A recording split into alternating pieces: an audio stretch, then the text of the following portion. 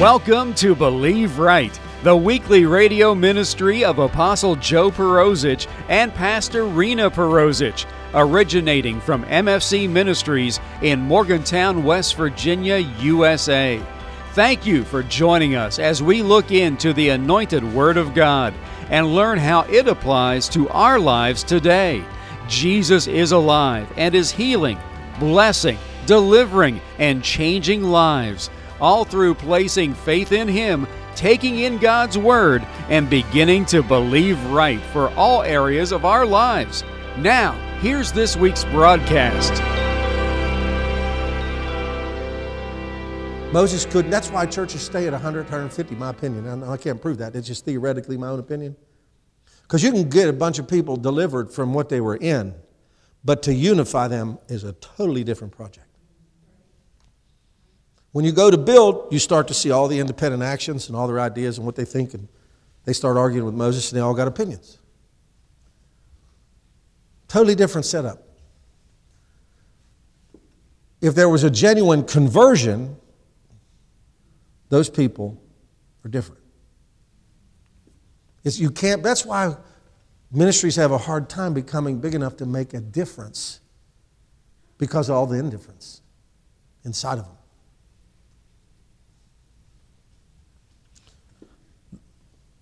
Like I said, they were not necessarily ready to repent. They were wanting to do away with the pain. Now, if the Romans 2:4 says the goodness of God, obviously he leads a man in repentance, but if the goodness don't work, then there's going to be pain involved. I guess it'd be real popular. You could build a really big church talking like this, I'm sure.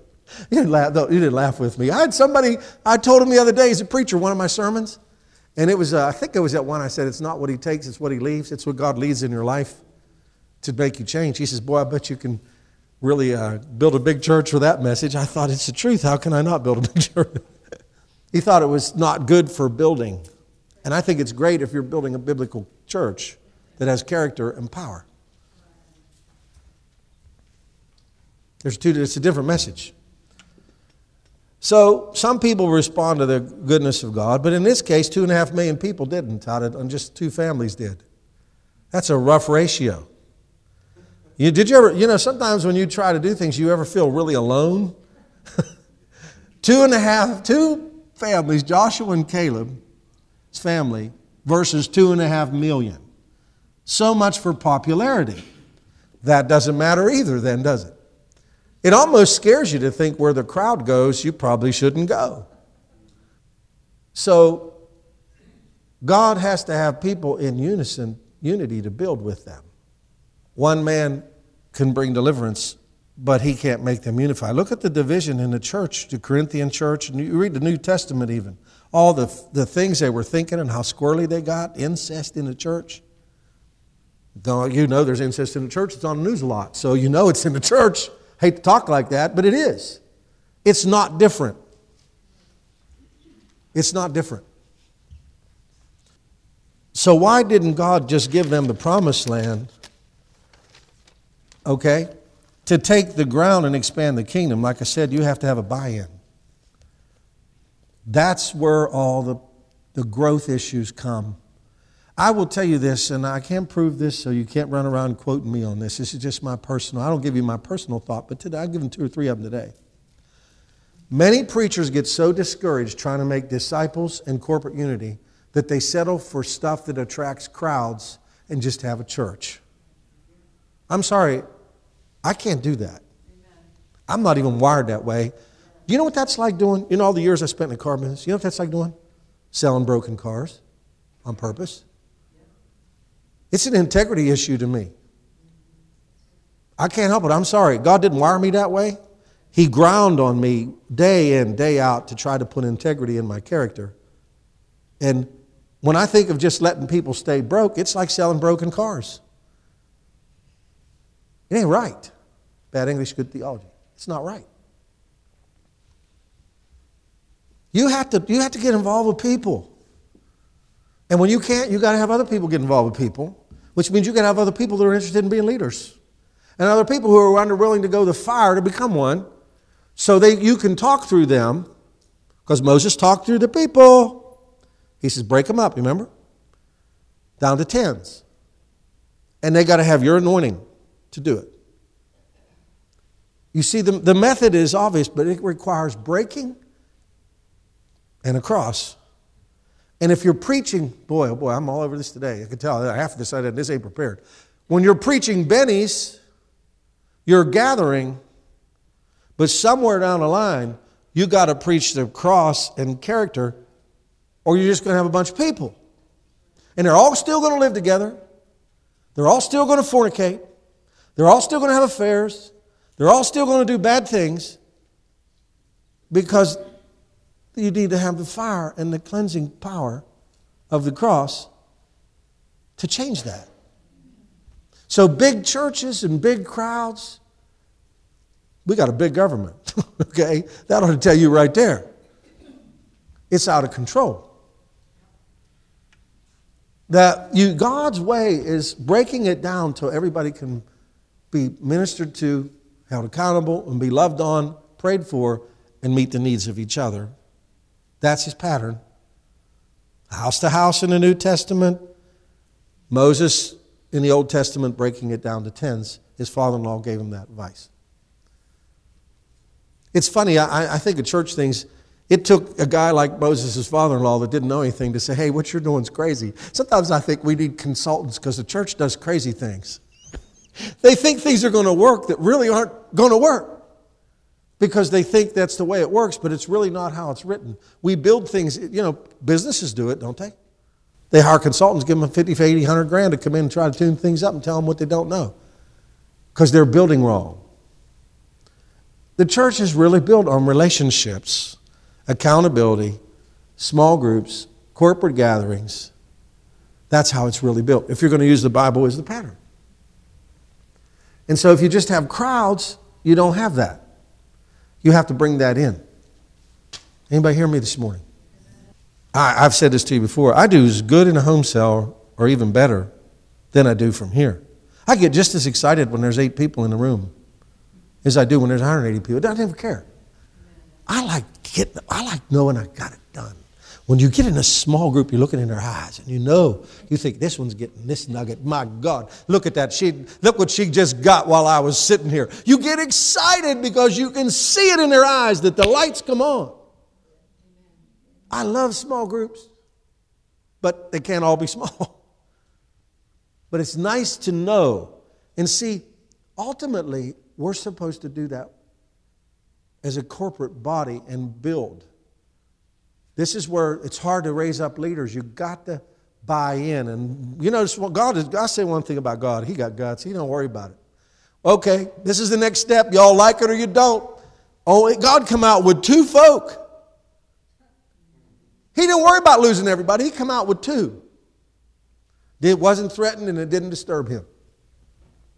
He says, this is the next step. Will you take it or not? Only 2 of them would. And so it held back the vision for 40 years. Oh, God's merciful, isn't he? Isn't that amazing that God waits? It's a lifetime for some people. I had a hard time with that when I learned that God will let things lay for years, decades, waiting on people to change. That's hard to swallow, especially if you're Moses. Moses got mad. He didn't make it. Moses didn't make it. You know that, right? The Moses didn't make it. The great Moses, and he was great, and he still was a great man, even when he didn't make it. But he didn't make it. He let the people get to him and didn't overcome that. 40, y'all can't say nothing. How many of you want to walk around for 40 years in what, I don't know how many miles it was, 11 miles or something, it's like the size of Manhattan. How would you like to spend your life in Manhattan where there's nothing but sand? 40 years of people who complain all day. I can't take complaining so bad. I mean, I don't know if I could have lasted anywhere near as long as Moses did. 40 years of people going, well, it's your fault we're here, Moses. Whining all the time. 40 years of people complaining. God killed a nation's army. 10 plagues. drowns the army, rocks start making water come out, manna comes every day, quail blow in, supernatural provision when there's nothing there. You'd think they'd be scared to complain. Don't you think? I mean, stuff blows in every night while you're sleeping to eat. Every night something blows in for 40 years. Every night for 40 years there's manna.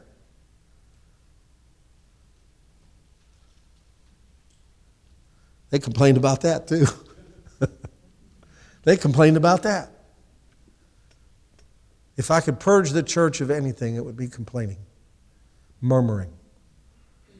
It is so offensive to not my emotional man catches up, but it is so offensive to my spirit when I hear people complain about everything, that nothing's ever right. It's horrible what it does to your character. Complaining is almost an insult to God, as if He's not big enough to take care of what is in front of you.